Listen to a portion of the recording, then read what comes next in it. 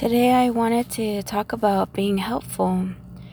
And sometimes we feel like people might take advantage of us if we're too helpful or something, but the Bible talks a lot about being kind and helpful to others. Galatians 6:9 says, "And let us not grow weary of doing good, for in due season we will reap if we do not give up."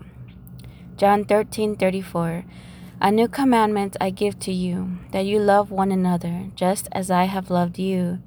You are to love one another." Romans 8:28 says, "And we know that for those who love God, all things work together for good, for those who are called according to his purpose."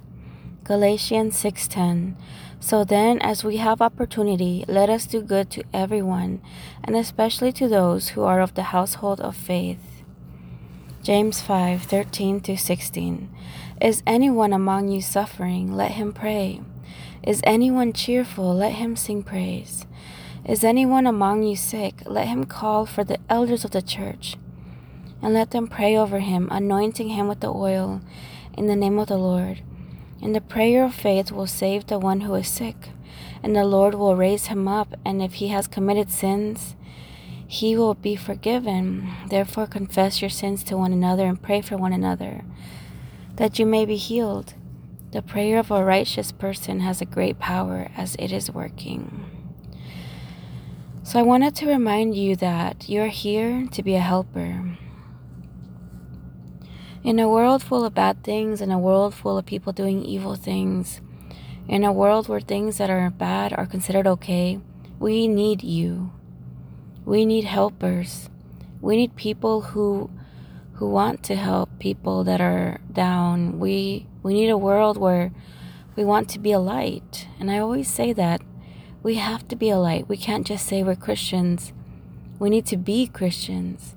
We need to be the change that the world needs to see. And I say this because recently I was inspired because I read this horrible story about a young boy, and I'll talk more about him later because it was really too painful for me when I was reading about him. But his name was Adrian Jones, and he lived in Kansas, and he died very young, at 7 years old. And it was completely unnecessary. And I actually cried thinking about this boy and his case and the way he was treated. And it, in my mind and in my heart, it solidified that people are evil. But I know in my heart that this young man, this boy who actually reminded me of my son, he's in heaven with Jesus. He is in heaven with Jesus, because Jesus mentioned that heaven is for children and that we should be like children. And I really need to focus my efforts on who do I want to be in this life? What about you? Are you pursuing money? Are you helping people? I need to help more people. I need to be a light. If you feel inspired to help people, I suggest going to this website called Charity Navigator. On Charity Navigator, you can see what charities are out there and how they spend their money.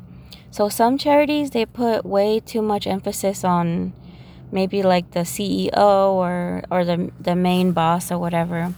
But a lot of charities, they have like priests and stuff where they don't really pay them, and most of the money goes toward the good work. So one of them is like there's several, but you have to kind of look around. The ones that are like 4.5 stars and above, or really high ratings, are the ones that you probably want to look into. So if it's difficult to help people and you have a little bit extra, you can definitely help somebody. Or there's actually some good organizations where you can help children. But you have to research on Charity Navigator to make sure that it's a legit organization where most of the money is going toward the children and toward the cause. So thank you so much for listening, and please be inspired to help somebody, help a child, to just be a helper. This world needs it. We are in so much darkness right now, and we need you. You are beautiful. You're special. You're full of light. Let it shine. Let it shine. I believe in you, and I need to do the very same thing too. And I say these things in the name of Jesus Christ. Amen.